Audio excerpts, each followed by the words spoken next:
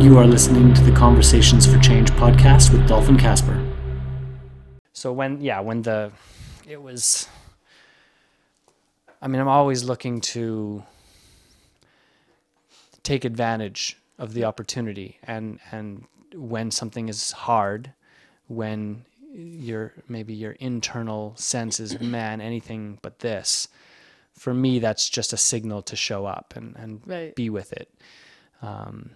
Especially because the work I do is all about inviting people into their discomfort so they can transform it and grow. Right. If I don't do that when my life gets difficult, what am I doing? Right. So I'm definitely not one of those do as I say, not as I do Right. people. So yeah, Guatemala was beautiful and very uncomfortable for a chunk Right. of time, but Oh, well. You got through it. I got through it. And you're alive. I'm alive, and it's beautiful.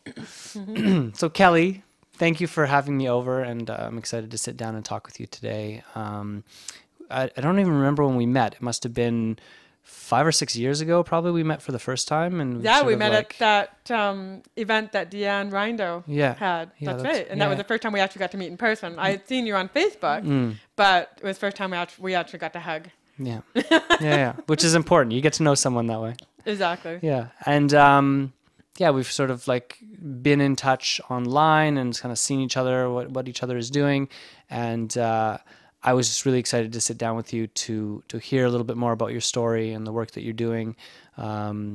I know I saw it's Goldcast, right? You had a Goldcast video. Goldcast, yeah. And that one really landed for people. So I think I just looked at it today. It was 9.5 million views or something like that. 9.5 million people. Yeah. So maybe we could start there and we'll branch out. But what was it like to create that video, and then what was it like to see the response that people had for it?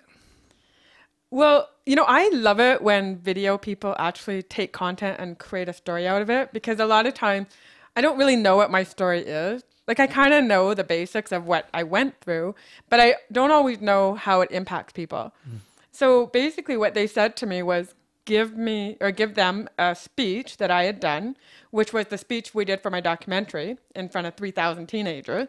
And then they asked for some photos, and then they created the story. And it was so cool because the story they created was about looking in the mirror and hating what I saw, and believing that I would never, ever get married, or that I would never, ever get to wear that beautiful white dress that every woman wants to wear. And so when I graduated from high school, I asked Paul to be my grad date, because I knew that no other guy was going to ask me to be their date. And he said yes. And I was so excited because I thought, oh my God, that means I'm going to get to wear the white dress. And so I asked my grandma she said she'd make me a dress, and she said, what color do you want? And I said, white. And we lived on a farm. So on a farm, you don't wear white. So my grandma's like, white? Like, I can make you any color. Why do you want a white dress? And what my family didn't know was that the reason I wanted to wear a white dress is because I thought that would be the only time in my life I would ever get to wear something that looked like a wedding dress. And even the pattern that my grandma made was a wedding dress pattern, right? But I was so excited because I thought, this is going to be my only opportunity to wear this white dress. Yeah. And so I never thought I'd get married or have kids. And yet I did. I did end up getting married. I did end up having kids. And then I did go through a divorce. And so I realized that although as a teenager I didn't think I was beautiful, as an adult I realized where true beauty comes from. And then I was able to look in the mirror and not say yuck. Because that's what I would do. I would purposely look in the mirror and say, yuck, who's going to love that? Like, I'm covered in scars. Like 75% of my body is just covered in scars. And so I thought, no man is ever going to want me. I'm never going to be loved. I'm never going to have a kiss. I'm never going to be able to, feel what that feels like. So it was just so beautiful when they created that video. The first time I saw it, I was like in tears. And so when they launched it, in 6 hours, we had 1 million views. 6 hours. And my daughter, she's texting me, Mom, look at this. And we're watching the numbers go up, and all these people are commenting. And then we saw this one person say, oh, we should get her for our women's event. She would be awesome. And then someone else said, well, we don't think we can afford her. And my daughter's commenting. She goes, hey, I'm Kelly's mom. Maybe you can get her to speak at your women's event. And so my daughter's, texting me, Mom, they want you to speak, And so it was so cool to see all the reactions and see how positive they were and how many people were saying, I can now look at myself in the mirror and see my beauty. And that was so important to me, is to help people to realize that the mirror doesn't talk to you. A lot of time when we look in the mirror, we're hearing this little voice in our head. And that voice is saying, you're ugly, you're stupid, you're a loser, you're not successful, right? Like those are the voices that I would hear. And then I realized that it wasn't the mirror that's saying this. It's my thoughts. But we learn at such a young age, like we learn at sometimes 3-4 years old, that the mirror talked to us just by watching Snow White. We watch Snow White, the movie, and we see the evil queen talking to the mirror, and the mirror talks back. So we learn at 3-4 years old that the mirror talked to us. And so it makes total sense that we think the voice we're hearing is the mirror telling us all these things. Yeah, and that we think it's true. And we think it's true. Yeah. So, I mean, what that makes me think of is, because what's incredible is that no matter what we happen to look like, I think everyone in Western culture looks at themselves and thinks there's something wrong with them. Absolutely. And has all sorts of nasty things to say. My mom had this hilarious thing she would always say. She said in our workshops, she would say, if we had a friend that talked to us the way we talk to ourselves, we'd stand up and walk away and we'd never come back to that relationship. Absolutely. And yet we do it. So I think a question I have is, how does someone who has some of that negative self-talk, wherever it came from, it's not even that important, but that it's there, how do you transition from someone who has all sorts of nasty things to say to ourselves to someone who actually has positive things to say to ourselves? What was that like for you? And maybe what advice could you give? Well, I still remember going to a garage sale, and this is when I was married. And so I went into the garage sale, and this woman says to me, they couldn't do better than that. I was like, oh, like if only she knew, right? And what she meant was, why couldn't they do some surgery on you and make you beautiful and take your scars away? And I thought, she doesn't even know me, right? Like she doesn't know I got burnt as a 2-year-old to 75% of my body. She has no clue that I was in the hospital for 4 months when I was 2. Every 2 days I was in the operating room. Every 2 years until I was 20, I spent a whole month of my summer holidays in the hospital. She doesn't know how many plastic surgeries I've had, and she doesn't know that I went for laser surgery for 4 years to try and get rid of some of my scarring and improve, my mobility. Like she had no clue. And so I looked at her and I said, you know what? I happen to think I look pretty damn good.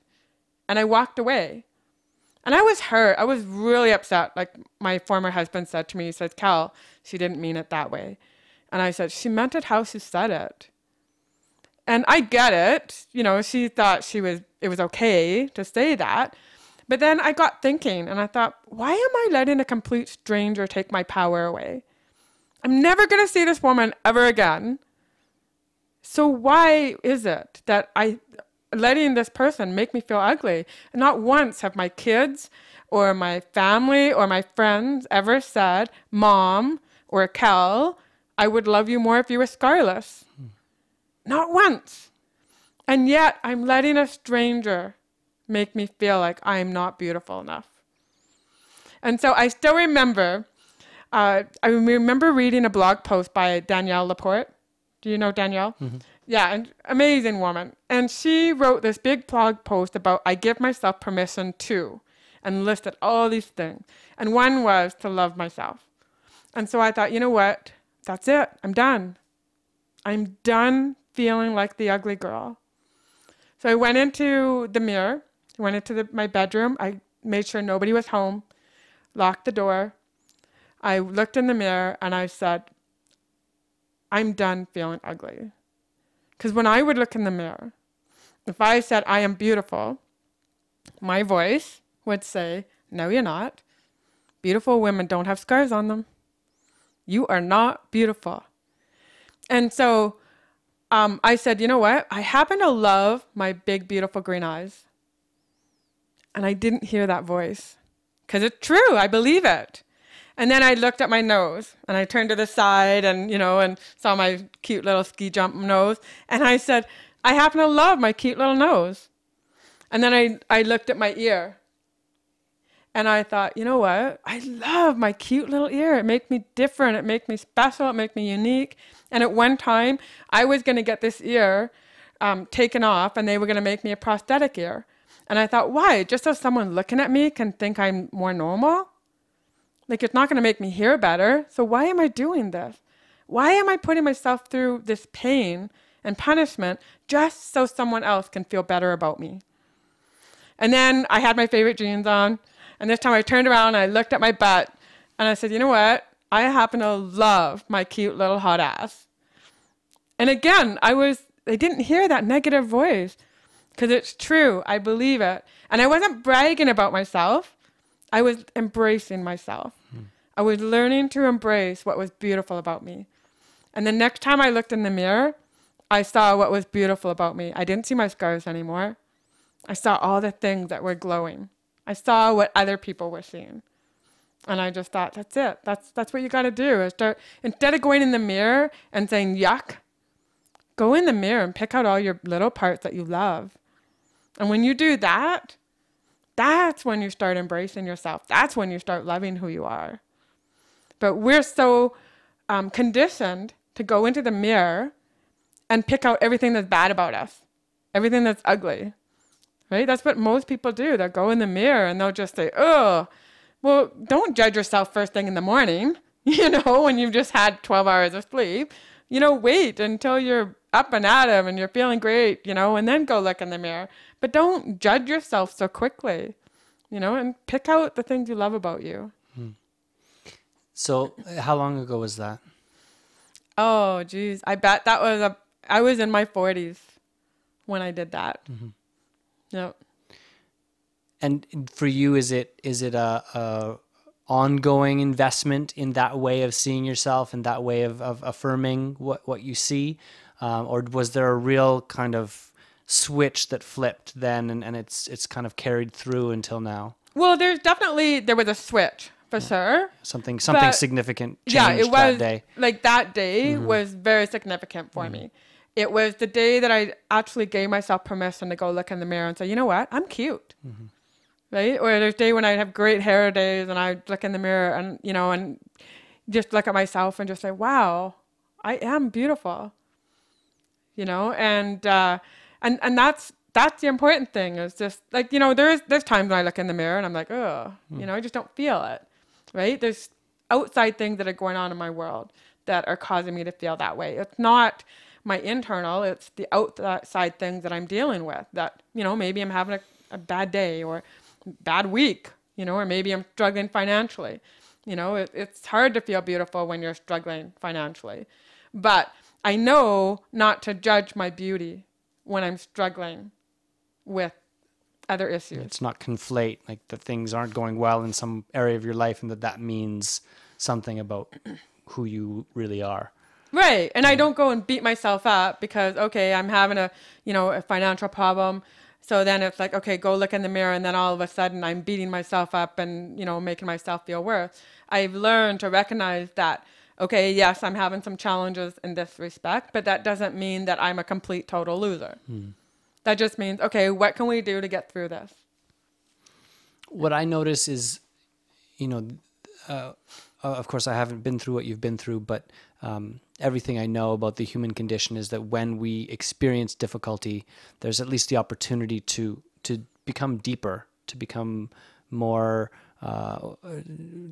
to cultivate wisdom, to have something that actually becomes an offering of a gift to the people around us. So I'm wondering if you could say a little bit about, what's been hard for you outside of what you've already shared about, and how that's helped you be more of a gift to the world and the people in your life. Right. So when I was younger, I would always judge myself on my looks.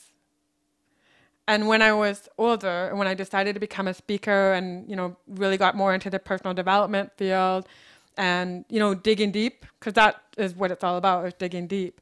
And that happened about 9, 10 years ago when I first decided to be a speaker. And so what I realized is that there's no bottle that's going to make you confident. Right? Like my second book is called Self-Esteem Doesn't Come in a Bottle. So there's no bottle of something, whether it's anti-aging, whether it's makeup, whether it's foundation, whatever it is. None of that is going to give you the confidence or the self-love. It's going to give you some temporary fix, but it's not going to give you that deeper fix. And so I always had to figure out, what is it? Why is it that when people look at me, they'll say to me, you know what, Kel? After looking at you for 5 minutes, I don't see your scars anymore. I'm like, how can that be? Because they are still physically there. They haven't disappeared, but for some reason, the person looking at me thinks they've disappeared. So I was like, what is that? Right? And so I realized that people are seeing my energy. They're seeing my spirit. They're seeing my big green eyes. They're seeing my smile. They're seeing my sense of humor. They're digging deep. Right? And so that was when I realized that beauty is so much more, right, than just what you look like. Mm-hmm. Because if all these people are calling me beautiful and I'm covered in scars, and that's not what the real world says is a beautiful person, there's got to be something deeper. And so, I figured out that it's some of the things I was doing to myself. So I would walk into a room when I wasn't confident, and I would compare myself to every other woman in the room. And I'd be, well, I'm not as beautiful as them. And I'd pick out the most beautiful woman in the world and in the room, and I'd be like, oh, I wish I was beautiful like her. And look, she's got all the guys, all the men are surrounding her. They all want to talk to her, and look at how everybody's looking at her. And so I realized that I was comparing myself. And so that's one of my secrets to self-love, is to quit comparing yourself to everybody. Because the more you compare yourself, the more you drop yourself down, right? The other thing is quit worrying about what everybody's thinking of you. So when I speak to teenagers, I actually prove that you can't know what other people are thinking, or that what they're thinking is wrong. Because that was something that I was noticing too, is I was always assuming that every time someone was looking at me, they were thinking I was ugly. And so what happened is Paul, that was my grad date, him and I, we went out to the bar one day, and I asked him to walk me back to my car, and he said, sure, of course. So we're walking, and we noticed this guy walking towards us. And I said, oh, I'm so tired of people staring at me. And he goes, Kel, he's staring at you because you're so darn cute. And I was like, oh, Paul, right? Like, but it was like, that's the truth. Like, I don't know what he's really thinking, but yet I was making the assumption that every time that somebody looks at me, they're thinking I'm ugly. And I realized, well, I don't think that way, right? Like if I see someone that's overweight, I don't automatically think, oh my God, they're so ugly. Look how fat they are. I will think, oh my God, like, yes, they have a weight problem, but oh my God, like, look at the incredible smile they have. So I had to think that it's not just about me, right? Like if I'm thinking that way, other people could be thinking that I'm beautiful or that I'm pretty or I'm cute or whatever. Why am I so hard on myself and assuming everybody's thinking the worst? Mm. Yeah, it's like giving life and people a chance to be something other than the old story we have about it. And in a way, there's courage there, because I realized a long time ago that as much as the things that are maybe what we would call negative in our life are hard to be with, mm-hmm. they act as a kind of familiar reference point. And if we're going to let those things go, there's something scary about that. And so we can easily get stuck where we have this way of being and thinking that's not nice, but it's familiar. Right. And to have a different kind of life means letting go. I liken it to the metaphor of, we're a ship and we're tethered to the shore. and we know we want to go out there and sail the ocean, but to do that, we have to lose sight of the shore.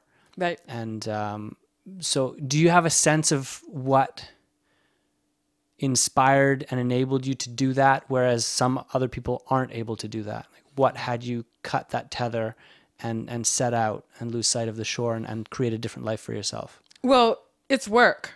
And that's what it is. There is no bottle, right? There's no pill that is going to, that you can take that says, okay, now I'm beautiful and I feel it and that's the way I'm going to feel for the rest of my life. There is no pill for that. It takes work. So it takes recognizing when I'm looking in the mirror and saying, yuck. To like, hold it, hang on. No, let's switch the dial.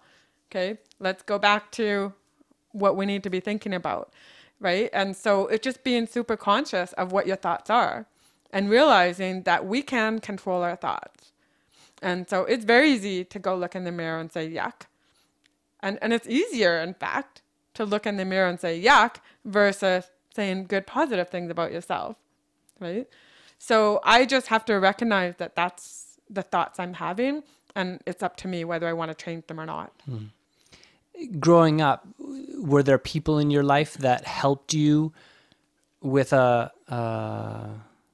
just a more open, a broader perspective on what this particular difficulty for you meant, or what you could do with it? Like, did you have any role models or people that really stuck out for you as, wow, that really helped me see it differently?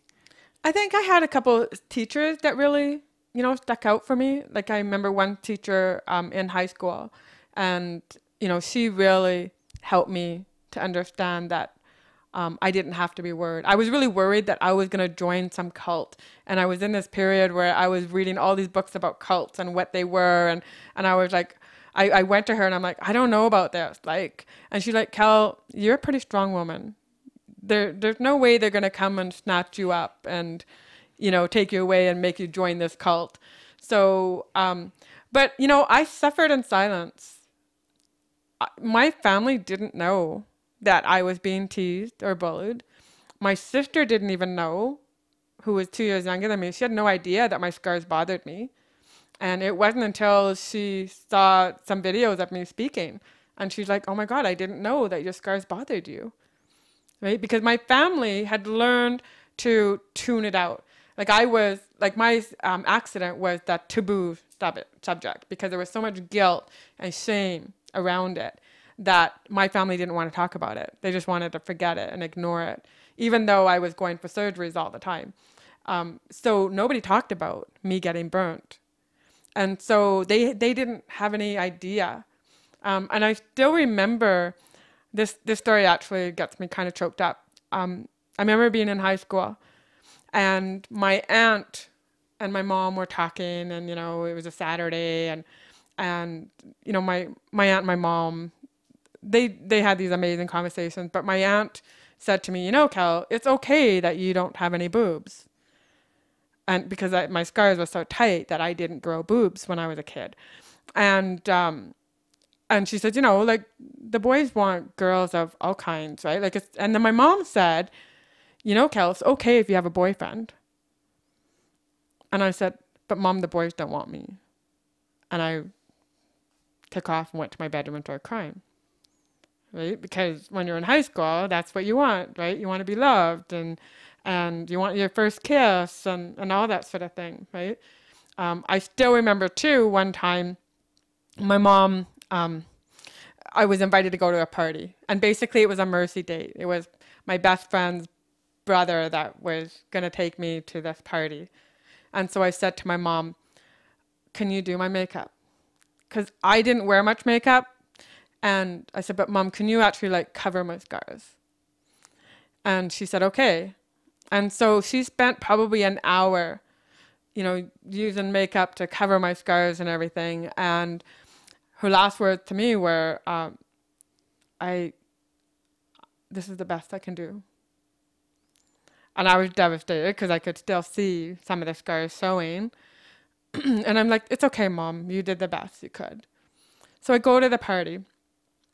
And the party, there was a couple guys there that they were just smoking drugs and stuff. And so me and the guy that was supposed to be my date and his, best friend and his girlfriend. They're talking and they're talking about going to a different party because this one was boring and stuff.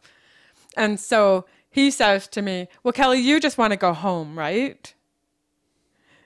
Meaning he didn't want to take me to that party because he would be too embarrassed to show up with me. So he dropped me off at home. And my mom says to me, "Why are you home so early?" Right? It was like 10 o'clock or something. And I said, "Well, there was drugs at the party, Mom, so I didn't want to stay there." And she's like, "Oh, awesome. My daughter can stand up to drugs," right? Meanwhile, I mean, every party I went to had drugs at it. So it wasn't that. Mm-hmm. And so I went, back to my room and, started to cry because I thought it was a complete waste of time to get all made up for nothing. Mm-hmm. And that it didn't matter whether my scars were covered or not, the boys weren't going to like me.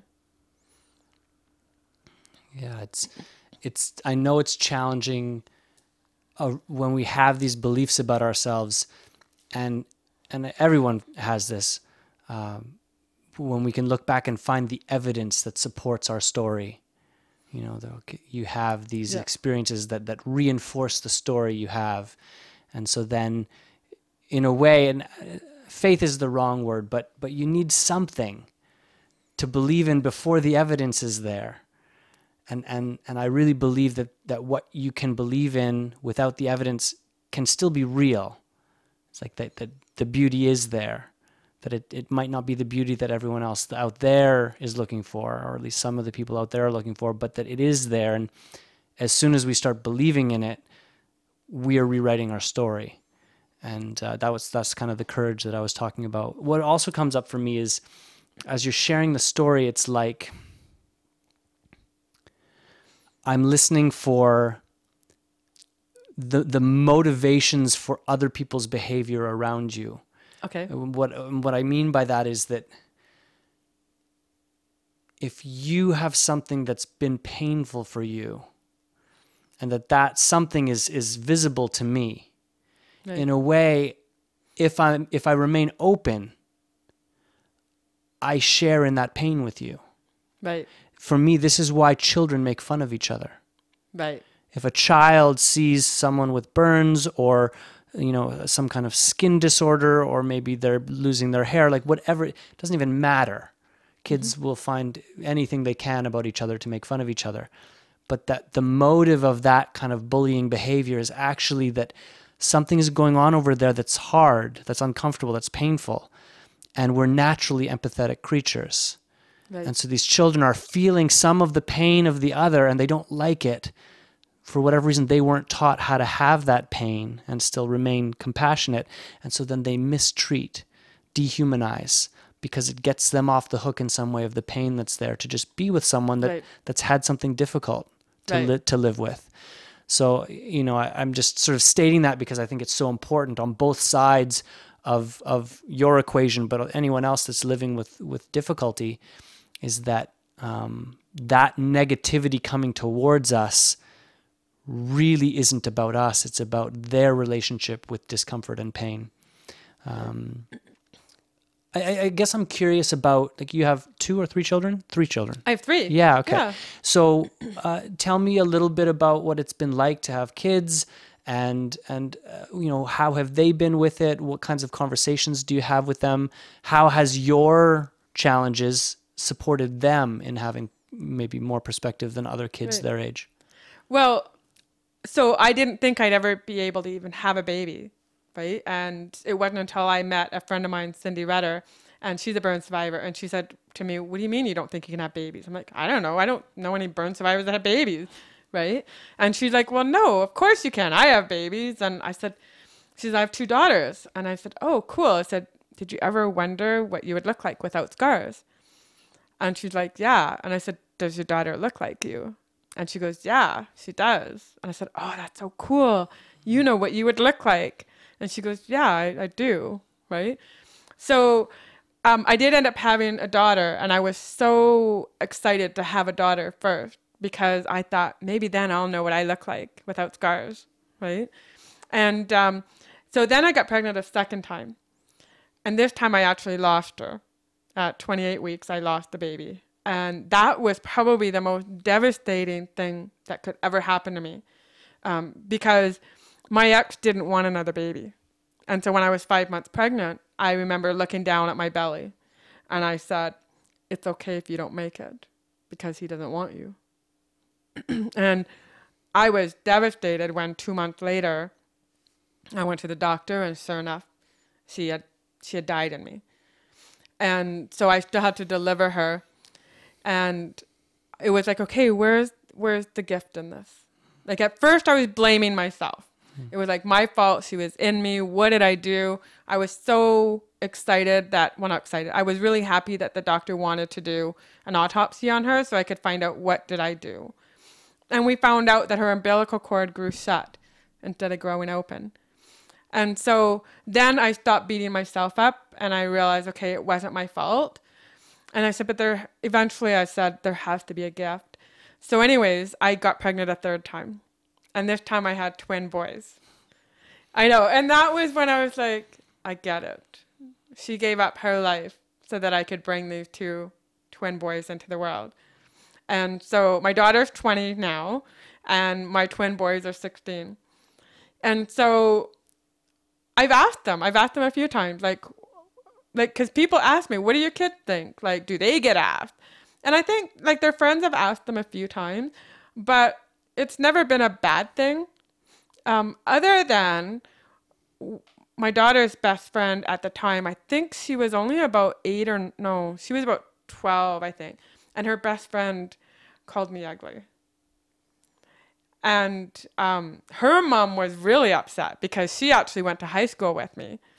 So she kind of knew about the teasing and the bullying that I had been through. So she was really ticked off with her daughter for calling me ugly. And so she made her daughter write a letter and apologize to me and all that. So that was okay. Now that I'm a single mom, I think what's really cool is that my kids, they see me struggle, because I am single and I don't have another man to support me. And so they see, me struggle. But they've seen me do some beautiful things. They've seen me become an artist. They've seen me start up the Blankets for Burn Kids charity, and they got to be a part of that, and they got to help raise the money, and they got to help give out blankets at summer camp. When we did my documentary, we did a big skydiving fundraiser, and they got to all skydive. And so they've seen me accomplish something as a single mom. My daughter got to go to Africa with me, where we went to the hospitals and we saw the burn survivors and we went to the firefighters and we went to some of the slums and the school. And she was just fascinated because, just like you see in a World Vision commercial where you see the women carrying the buckets of water on their head and the hand pumps and everything and the walls, the mud walls and kids following us. And it was just like we were right in that World Vision commercial. And she's like, Mom, like, this is crazy. Like this is real. This really does happen. Mm-hmm. And she's like, why are they so why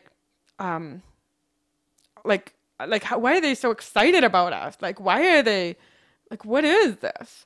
And she says, I just don't understand this. Like, why they've got us on this pedestal and they're like following us and all this. And I said, well, at the time, Justin Bieber was her favorite boy band, singer. And I said, okay, what if you could hang out with Justin Bieber and be in the limo with him, be backstage when he's singing, and give him water, because they would like bring me water and everything. And I said, would you like that? She goes, oh, I would love it. I said, well, we're Justin Bieber. And she's like, what? I don't understand. I said, well, Alex, some of these kids are so poor, they will never be this close to a white person. So we are like good luck to them. We are like hope. And then she finally got it. And it's such a cool experience. So, you asked the question about the gifts of me getting burnt. And those are some of them. Those are just some of my gifts. Like if I never got burnt, I wouldn't be able to experience this with my daughter. I wouldn't be able to go and teach young girls in Africa, in the slum, about self-esteem. They're using my book to teach teenagers about self-esteem. I mean, how cool is that? Yeah, and that possibility isn't possible unless you look past maybe what society's story of you is, at least the initial one. Absolutely. Yeah. And a lot of times we spend so much time living in our past instead of seeing what our future is. And I still remember in school, and when I was being teased or bullied, and I'd be the one sitting underneath the tree, and I'd be fantasizing what my life was going to look like. And I would have that beautiful husband and wear that dress, or I would have all that. I would have that beautiful life. And so that's what I would do, is I would just fantasize what my future was going to look like instead of worrying about what everybody was saying about me. I also believe too that being half deaf helped me, because then I didn't hear a lot of the teasing and the bullying. Right? I believe that was a gift. It was not being able to hear a lot of it. So I didn't tune into it. I learned how to ignore people, talking about me. Do you have a sense of what's to come for you? Are you working on anything in particular right now, or any bigger visions for what you want to do with your life? Well, we just launched my documentary, Still Beautiful, which is my life story. And they actually even recreated my accident of me getting burnt. They had like 3 different versions of me. And so they recreated that whole thing. And I actually did 2 TEDx talks this past year. And so with the documentary, we also launched the Still Beautiful book that went with it. And so I'm working with a publishing company right now and some marketers that we're going to do some. What are we going to do? We're going to be doing some foreign rights translation with my book and the documentary, and taking that outside of Canada, because we launched it in Canada and did very well, but now we want to spread the message even further. So I don't exactly know what my future is going to look like.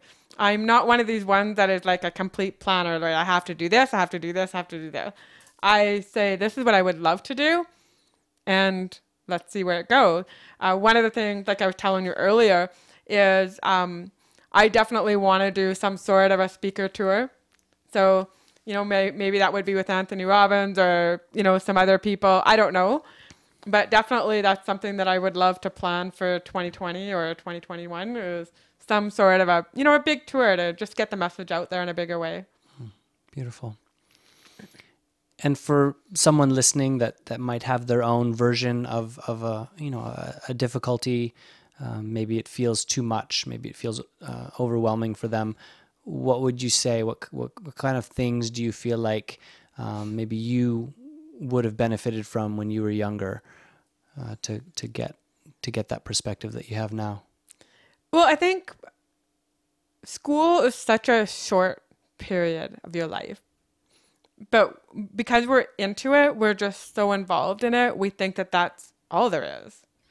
And so I would love for people to just realize that school is just a very small part of your life, and it's not the way your whole life is going to be. And that the kids that you're with that are bullying you or that you're having trouble with, they're not going to be in your life anymore. And eventually you're going to forgive them, right? So, and again, it's all about, quit worrying what everybody's thinking about you. Like, and especially nowadays with social media, kids are bombarded 24 hours a day by social media. At least like when you and I were kids, we could just go home from school, and if we were being bullied, well, we were bullied during school hours, but at home, it was like we had a whole separate life, right? And so we didn't have to worry about it. But now, kids nowadays, it's even more important than ever to turn off their phones, disengage from social media, quit getting involved in everybody's drama. My son missed one of his classes at school just because he was worried about his friend, right? And while there is a place for that, a lot of times kids are just making up drama because they want to fit in. So it's all about like, stop the drama, right? And realize that it's not your problem, right? Be involved in your own problems, but don't get involved in everybody else's problems. Mm. So, Yeah. Easier said than done, but oh, but absolutely. it's good. I think to myself, that idea of, school is this short-term piece, and that there's some more out there. But if the more out there, if your outlook isn't positive, then that isn't always a help. And we tend to want to paint the future with our past, Right. especially when we're in dark places. We go, oh, it's just going to be like this forever. And so I'm wondering, and this is part of what the podcast was about. It's called Conversations for Change. Can you remember, I know you mentioned a couple of teachers that were there in your life, but were there any other conversations you had that were sort of trajectory changing for you? Did you sit down with anyone or have a conversation with anyone, and something they said or did in that conversation had you go, oh, like now it can be different? I'm just wondering if you have Sure. one of I would those. love to share a story about when I was going through my divorce. Mm. So, just before that, my ex had been laid off from his job. And so he told me it's time for you to step up to the plate. Now, the twins were just starting kindergarten. So I said, okay, watch me. So I got a job and, working downtown, like in 3 days, I was working. So, anyways, I had worked there for a couple of years. And in the meantime, I had also started to be a speaker, right? And so I was doing okay with that. And I was developing my website and my content and hiring a speaker coach. And I was getting a few speaking gigs here and there. And then I made a decision. It was our 24th year together. And it was our anniversary. And, we went to bed and I waited till he was sleeping. And I went into the bathroom and I just started bawling my eyes out. And I said to myself, you've done 24 years like this. You're only 44. Can you do another 24? And I said, no way. Help me. Little did I know that was, my God, my higher power that I was talking to. And I got up and I was fine after that. So what happened is that then things started to fall into place. And my aunt said, Kel, if you need a place to stay, you've got one. And I was like, what the heck is going on? Right? But I forgot that I had asked the universe, I need a cheap place to live because I'm going to be a single mom. And I knew that I couldn't kick him out. And he said to me, the only way you can leave the marriage is if you give me the house and the kids. And I said, okay. And I think he was trying to scare me. That's why I think he said that. But I just said, okay, fine. I'll give you the house and the kids. So I moved in with my aunt and uncle. And the kids would come stay with me every second day. And I went to the house every day at 5:30 every morning when he would go to work. And I would get them off to school. I'd be there for when they got home. So I was there all the time. Now, meantime, I still had my full-time job along with being a speaker. So then what happened was about 4 months later, I get called into work. And my boss says to me, Kel, this is the worst performance review you've ever had. And I have to wonder why. I don't understand. Like, you are an amazing woman. And she said, and you have to wonder why all of a sudden you're making all these mistakes. And it makes me wonder, are you sabotaging yourself some way unconsciously? And she knew that I was already speaking. She knew I had finished my book. I was on to my second book and I wanted to launch it and make it a best-selling book. And so she said, Cal, I need you to ask one question. And I said, okay. Are you going to be excited to come to work on Monday? Or are you going to be relieved if you don't have to? I was like, oh, that question just hit me right in my chest. Because I knew, right? I knew I wanted to be a speaker full time, but I was like, I just left my marriage 4 months ago, and now I'm going to lose my job. And so I went home, and of course I'm upset. And I got this Canadian Businesswoman magazine, and it's a Christian magazine. And I'm reading it. And I'm opening, every second page says, follow your passion.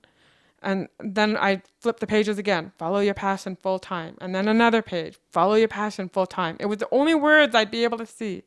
And then I opened up to the center, and in big black letters it says, "Why do you not trust that God will provide you everything you need?" And I slammed it shut. I was so mad. I was like, I know you want me to be a speaker, but just give me 3 more months. My bills will all be paid. I can do this. And I thought, I just left my marriage. Like, how am I going to do this? And I asked myself that question again. Are you going to be excited to come to work on Monday, or relieved if you don't have to? And I was like, oh. So I went in to work the next day, sent my boss an email.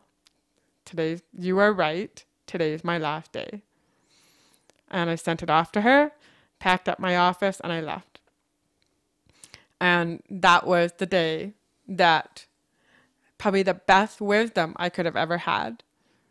Because as a result, she was like the mama bird pushing the baby bird out of the nest, you know? And that was the analogy that I came up with, is like, here she is, she's pushing me out of that nest. And the baby bird never lands on the ground. The baby bird goes down, but always comes back up and it flies, right? And so she was very instrumental into pushing me out of that nest so that I would go and be a speaker full time. Do you still have a relationship with her? Yeah, I've thanked her many times. Yeah. Many times. Yeah. And, I just on Facebook and stuff, I would send her messages and said, I want to thank you for what you've done. And, it's all because of you pushing me out of that nest that, I've done all this stuff. It's interesting because, it's not necessarily going to go well. I think it's like a parent that's having to push their kid out and like, okay, now it's for you to stand up on your own. I know how scary that can be. And what I get is that the only way you'll do that is if you are so clear that in them is everything that's needed. And that's such an empowering experience when someone looks at us and goes, get out of here. Yeah. Like you're able to do much more than this, and it's time. And what a beautiful experience. I know. And she even said that to me. She just said, you know what? She says, sometimes you know what you need to do, but someone else has to make that decision for you. And she said, what if someone was sitting in front of you and they said they had a job they hated and they're making all these mistakes and they're going to work, they're crying, or they have this side thing that they're doing that makes them feel amazing and they're doing incredible at it. She said, what would you tell them to do? I know. I would tell them to quit their job and do it full time. And she said, yeah, and that was how she ended it, right? And I was like, oh my God, you're just so right. But yeah, it's cool. I thanked her. Yeah. Yeah, that's, what's the word? Yeah, it's been incredible because, definitely I've had my ups and downs. But, as a result of that, I became the Fierce Woman of the Year. I've a 5-time best-selling author. I got the YWCA Woman of Distinction. Like, all these incredible things happened because I finally said yes to myself and finally said, I'm going to go for it. This is my time. Beautiful. Yeah, thank you so much for sitting down with me. It's been a sweet experience. I'm sure we'll keep bumping into each other. For those people that are listening that might want to get in touch with you or kind of get exposed to more of the work you're doing, how do they find you? Definitely they can find me on social media, and definitely at kellyfalardeau.com, which is hard for everybody to remember. So I actually have a phone number that people can phone too if they want more information. Let me just get it though. Yeah, sure. Yeah, and I'll make sure that the numbers and web addresses and things get linked in the description of the podcast, so people will be able to just sort of look at the description and find what they need. But go ahead with the phone number. So the phone number is 1-877-414-1768, and they can text the word info to that number, and then they can get all the information about me. And I even have the my Perseverance toolkit there. So people can download that and get the Perseverance Toolkit. Amazing. Yeah. Anything else to complete the conversation for you? Well, I just want people to, go and watch the documentary. And if you're in Canada, you can go to ami.ca and then / I think it's still beautiful. And just get in touch with me. Right on. Good. Thanks, Thank you. Kelly. Thank you. Yeah. It's been awesome. Yeah, definitely. You are listening to the Conversations for Change podcast with Dolphin Casper.